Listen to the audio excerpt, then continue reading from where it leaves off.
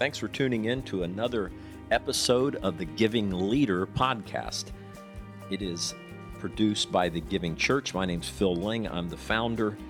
I'm thrilled to bring great leaders to you every episode. I've spent the last 20 years working with gifted leaders across the country, churches, ministry leaders, business leaders, and I've got a great one today. Jeff Bogue is the pastor of Grace Church in Akron, Northeast Ohio.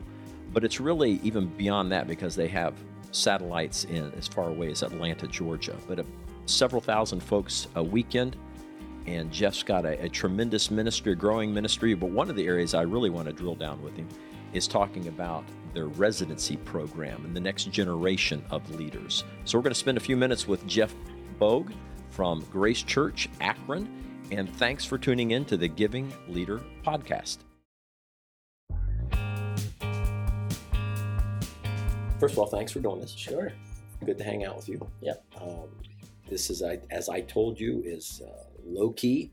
I was talking to guys around the country that have exciting churches doing cool stuff, and everything's a little unique, and everything's different. And somebody, I don't know who said, it takes all kinds of churches to reach all kinds of people. Yeah.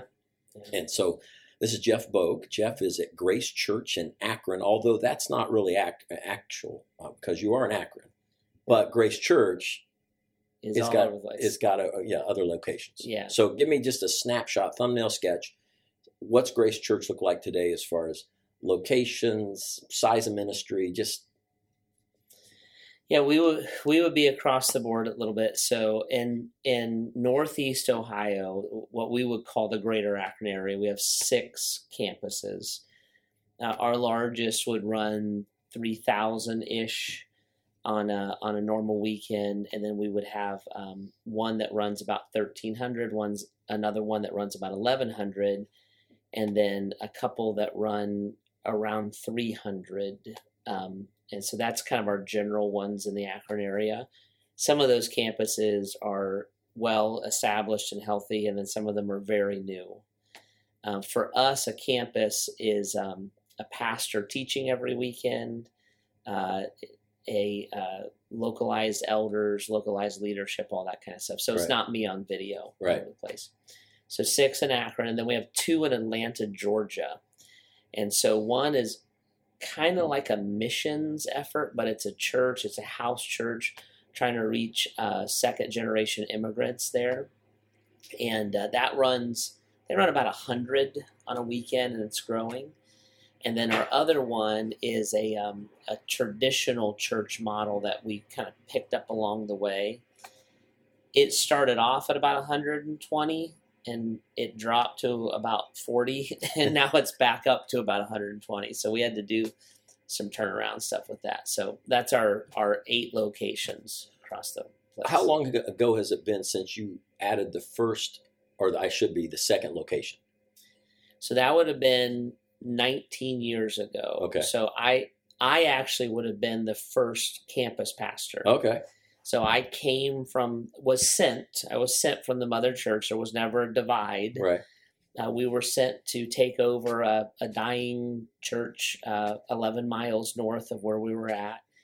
And with me was sent about 100 people.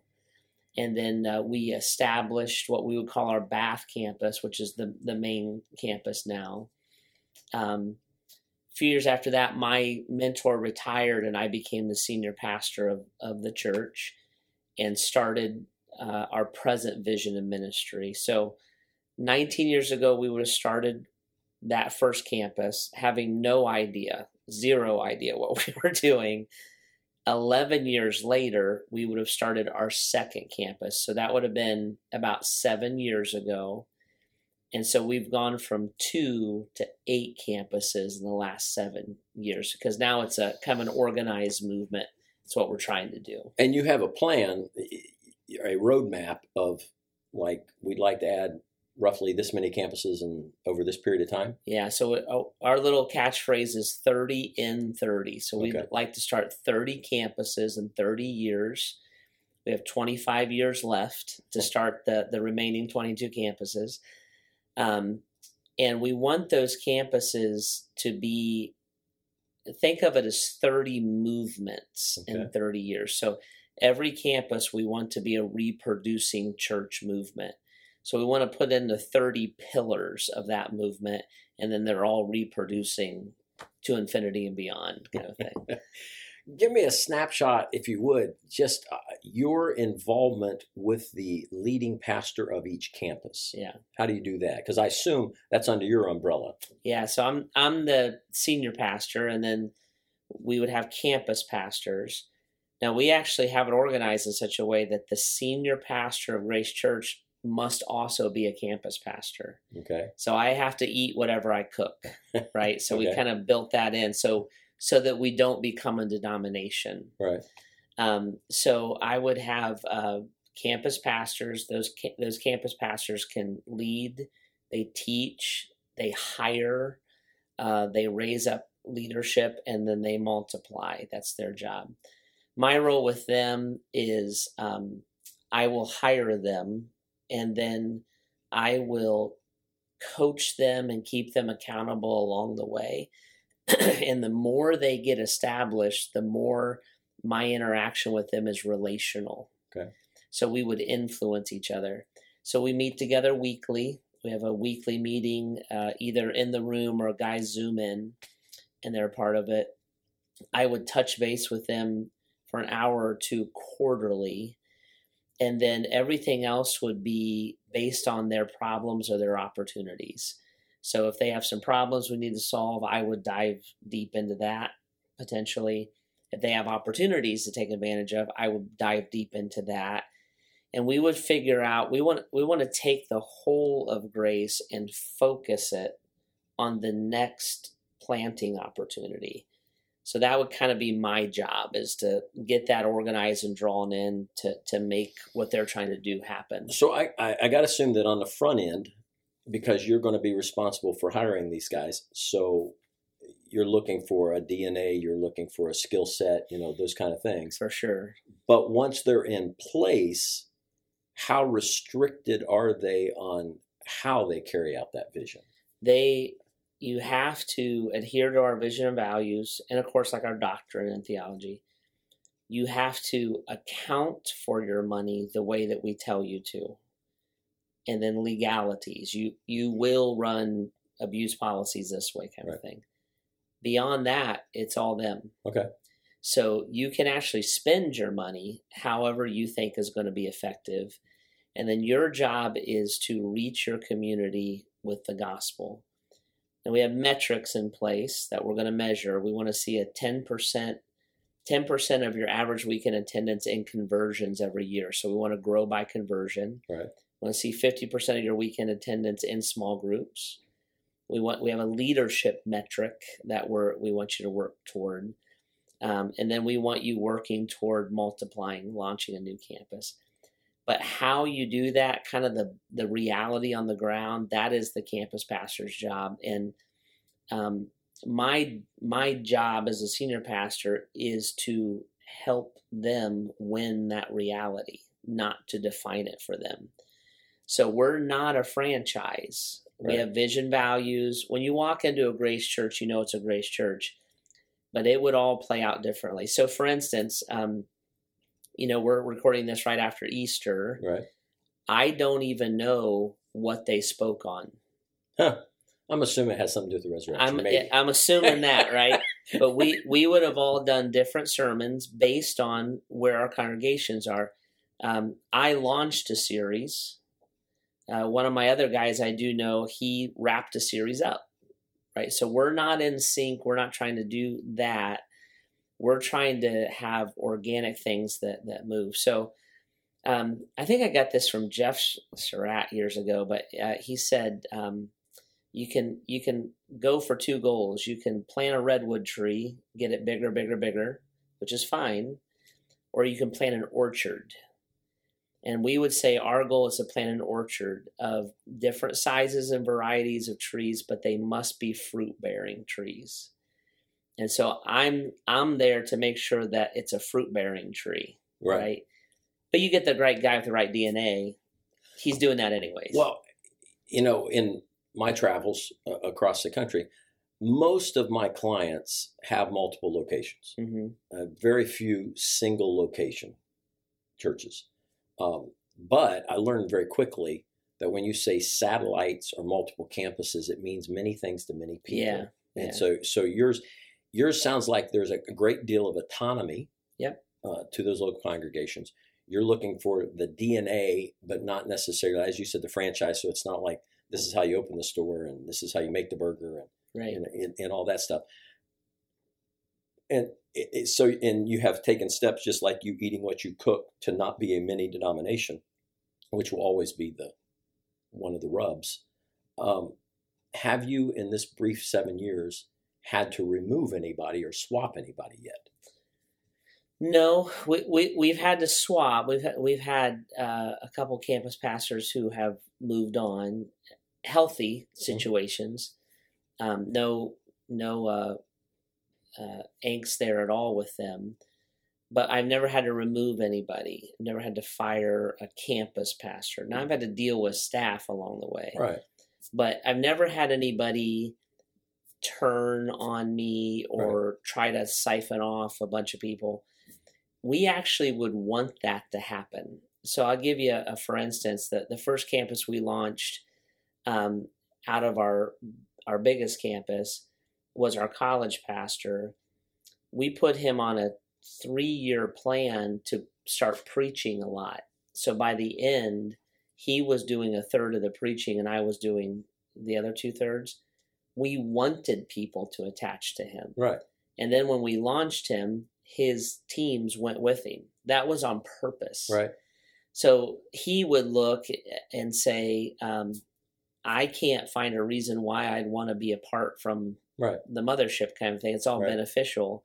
And we're still benefiting each other that way.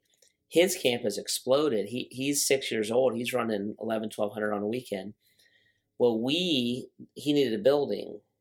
We used our financial credibility to help him get a building. See, it's all one. Right. It's all one thing. So things like that. I think because I have no interest.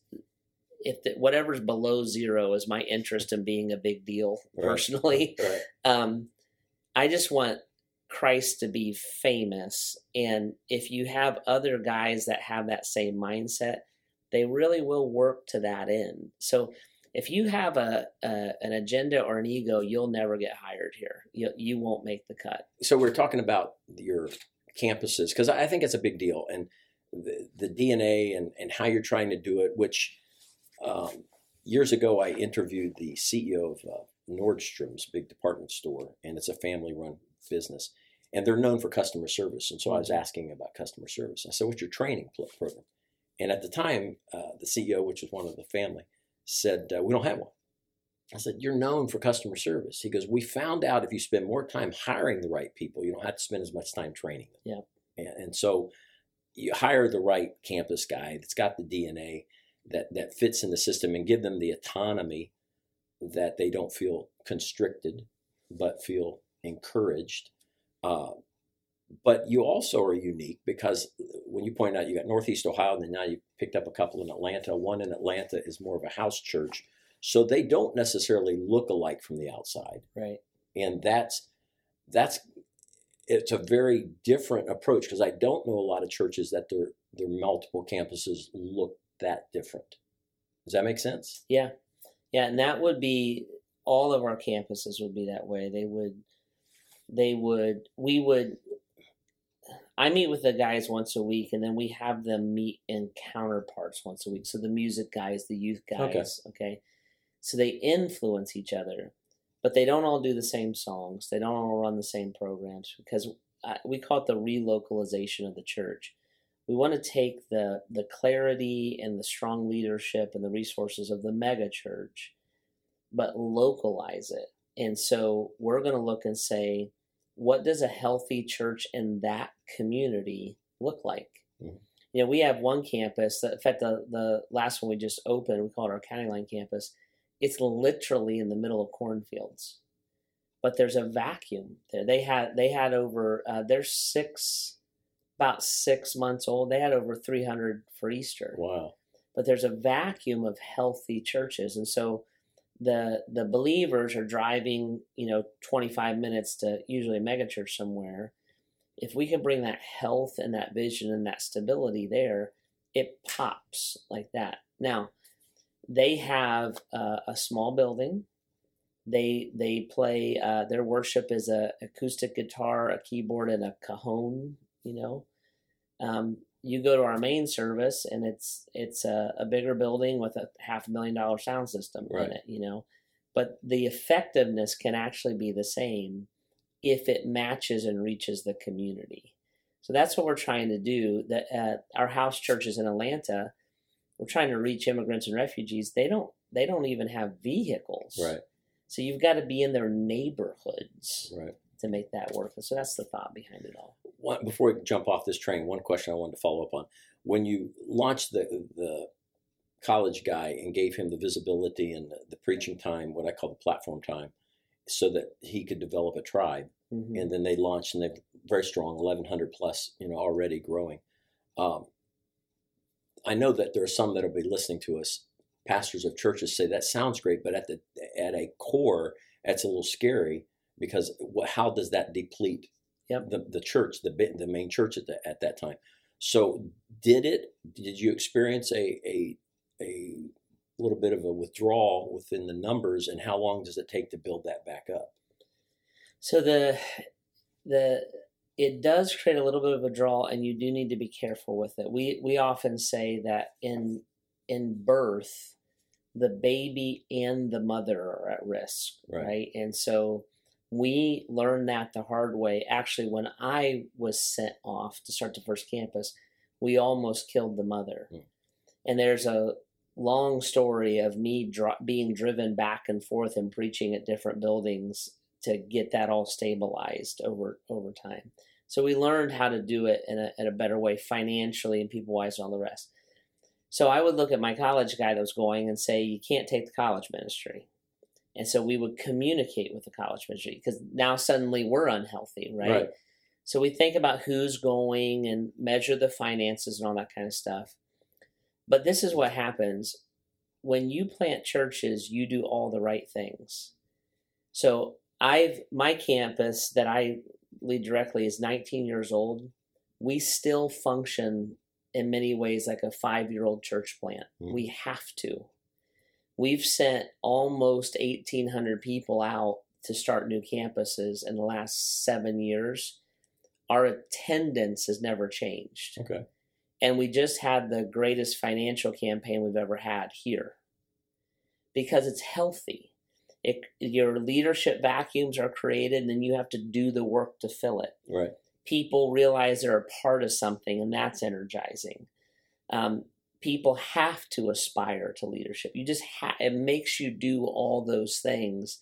It's very hard to be a passive attender at Grace Church because of our campusing efforts. So it is a little bit scary, and you do have to manage the depletion. I would say to the pastor, because I struggle with this, you have to become God confident in what you're doing, because I used to be the young golden child that everybody thought was amazing. And now I launched him and I'm the old man at the old campus, right? Well, you have to be God confident in that. And you have to know that God's called you to do it, that you can do it again. This church is not mine, it's the Lord's. And if we do this right, if Grace Church does it right, and we do 30 and 30, foundation for a multiple 100-year movement is what we talk about. If we do it right, nobody knows we did it. What they know is Christ. Right? So you gotta like go through all that. Now, I'll be honest, I feel insecure sometimes. I feel old sometimes. I go out to one of the other campuses to see how they're doing, and I'm like, yeah, I pretty much saved your life, your marriage, and your baby, and you come here now, kind of thing. So you get a little jealous sometimes. But in the kingdom of God, that's all me being petty. Right. 1,300 people at Easter, over 2,000 people hearing the gospel is way more important than how I feel in my moments of insecurity. So you have to walk through it. I think one of the unique pieces of your DNA is how you're striving to reproduce leaders. Because most of the churches that I work with around the country, and they're all good, or I wouldn't be invited to come work with them. They got something going on, and they've all got significant ministries, but they're all struggling finding that next layer of young leader. And they're not all, and I don't want to bash seminaries, but they're not all being turned out by who's the latest graduate of whatever seminary you may like. You guys have chosen to build your own system. Tell me about that. Well, it came out of frustration of searching, and you call your buddies who have healthy churches, you're all looking for the same guy. Right. And so it just came out of that. And it also came out of, I know what I know about hiring because I did all the stupid things. So it came out of like these hard lessons of thinking that a resume meant that person can do that job. Right. So you kind of hone those things. And what we came to was we said what we'd have to do long term, if we're actually going to do 30 and 30, we have to build our own ecosystem. So about 4 years ago, we launched this in earnest because that college guy that I'm talking about, Tony Lavigny is his name, he was an intern first. Right. The next guy I'm about ready to launch was an intern first. So we started looking and say, what actually worked? Well, those guys worked. But it's a 10-year investment into them. So we launched a thing 4 years ago. We called it our Interns in Residency program. We spend about $1 million a year on this. A little less, but about $1 million a year on it. We actually grab kids out of high school. And so we look and say our sharp students who come through our youth programs, all of our campuses, they were raised in this DNA. You don't have to teach this to them. They totally get it. And so we say before they go off to college and get messed up, or seminary and get really messed up, could we educate them here, but with a real education? So I called my friend, Bill Cadup, who's the president of Grace College and Seminary in Indiana. They work with us. They got accreditation in Ohio.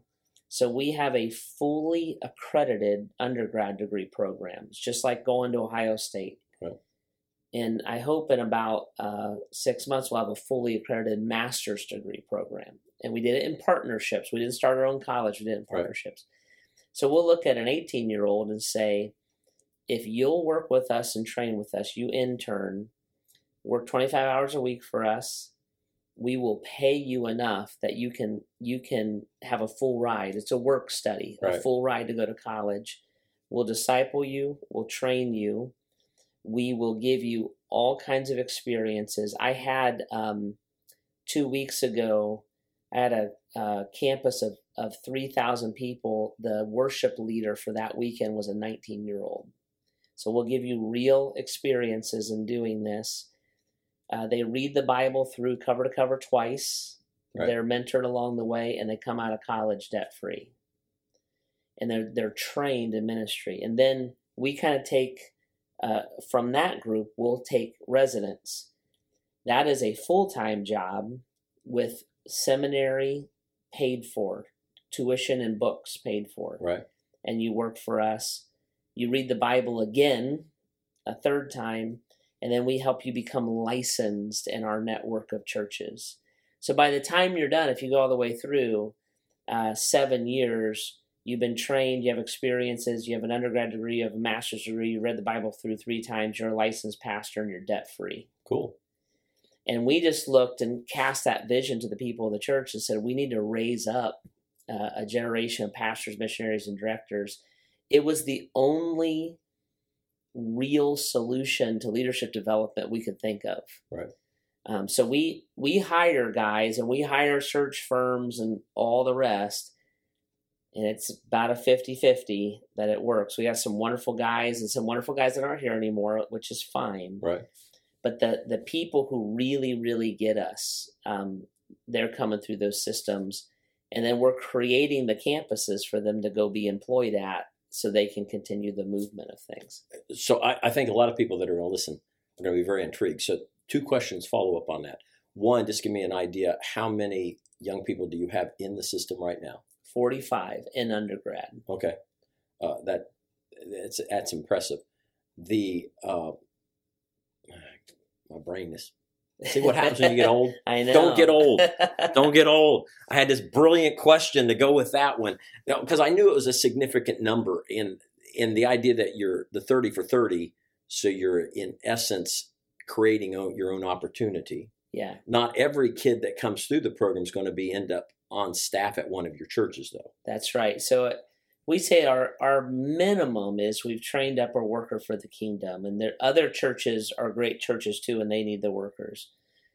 At a maximum, you become a campus pastor, right? And so usually what happens is some version of this. We have 45 in undergrad, about 20 of them are our interns and residents, because other kids can just take the classes too. Right. About 7 or 8 more in seminary right now, and those are our residents. Usually what happens is you move from an intern to a resident to a staff position, and then the person in that staff position will often go out and launch the new campus. Right. The other thing we'll do is have a campus pastor, and we'll attach a resident or an intern to them. So they have a staff that they're working with when they're getting a new campus going. So since you have the entrepreneurial spirit and you plowed the ground with Grace College, have there been other churches that have come into that with the college and said, hey, we'd like to do that as well? Yeah, not the way that we're doing it, because we teach it live. So one of the big things, we didn't want our kids online. Right. We wanted them in classroom experiences. And same thing when the master's degree comes, it'll be taught live. And we teach it with practitioners. So some of us on our staff have our doctorates. Many pastors have a master's degree. Right. And so we're going to farm out the math and the English and those kind of things. But the Bible, the ministry training, the leadership training, I want them taught by people who have to deal with that every day. Okay. So the example I use is nursing school. When you go to college to be a nurse, your nursing classes are taught by nurses, and when you graduate, you're qualified to be a nurse. Right. You can do it at that moment, and so that's what we were looking for, is that kind of a pipeline. You just finished a generosity campaign for your main campus, and you're an old hand. You've been doing. Every ministry that has a vision has to have some kind of generosity to fuel the vision. And so whether a pastor sets out with that in mind to be intentional about it, eventually they figure out, I've got to figure out that piece too. Yeah. And you've done that. And you've been very successful this last time. Give me just a little bit for the guys and gals that are listening. 2019 generosity, leading a church in generosity. What are some nuggets you've learned along the way? What do you need to do? I tell you, the big thing, and you taught us this, and grateful for that, is the involvement, the ownership. So our instead of focusing on the dollar number, focus on the number of families that are getting behind what we're doing. So our goal, this was just our largest campus, the Bath campus. Our goal was to have 1,000 households behind it. The last number I saw, it was 995. Somebody's miscounting. Yeah, I know. I said, we started talking about how to manipulate it, but that has changed everything. I'm more excited about how we learn to involve our leadership and their buy-in and them carrying the leadership weight with us, what that has done for us spiritually and relationally in the church.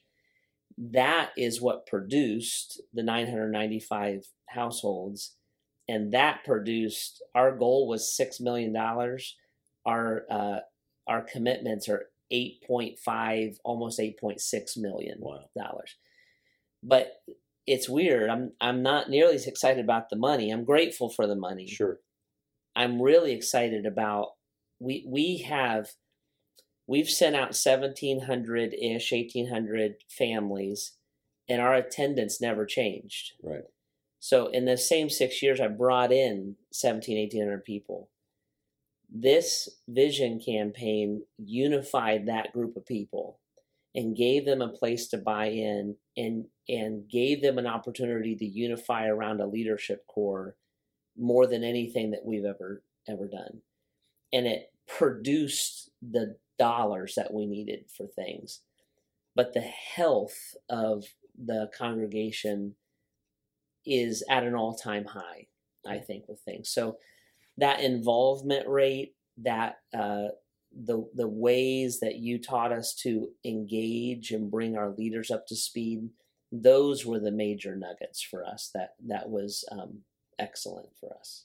Well, I use you guys as an example because I always teach that if you can get everybody in the car, the participation piece, the money comes behind it. Yeah. And if you chase the money, one, I don't think it works, and two, I think it's frustrating for everybody involved. And you guys are a great poster child, of doing that. And especially, and the reason I wanted you to talk about it just for a minute, like you did, was because you've done this, you've had to do this. You can't fuel this kind of a ministry without tackling the financial part. Yeah, this is I've been doing this for 19 years. This is my 5th financial. We do it consistent every 3 years. Do it consistently, and this is the largest financially, but it's the healthiest. That I can't emphasize that enough. If we came through all of this, if we would have missed our goal, it would have been disappointing. Right. If we would come through this and our goal was 6 million and we hit 6.1 million, I would still be as thrilled about what happened. Sure. Because I see the health of what it did for the overall congregation and the movement. Thank you. Thank you. Appreciate it. Thanks for listening to another episode of the Giving Leader Podcast. As I'll remind you, we are brought to you by The Giving Church. TheGivingChurch.com. Go check out our website, what we're about as a ministry around the country. There are 2 areas that we always talk about: leadership development and generosity development. We've got a great book that you can download for free. And make sure to go to Apple Podcast and subscribe to the Giving Leader Podcast. Thanks for listening.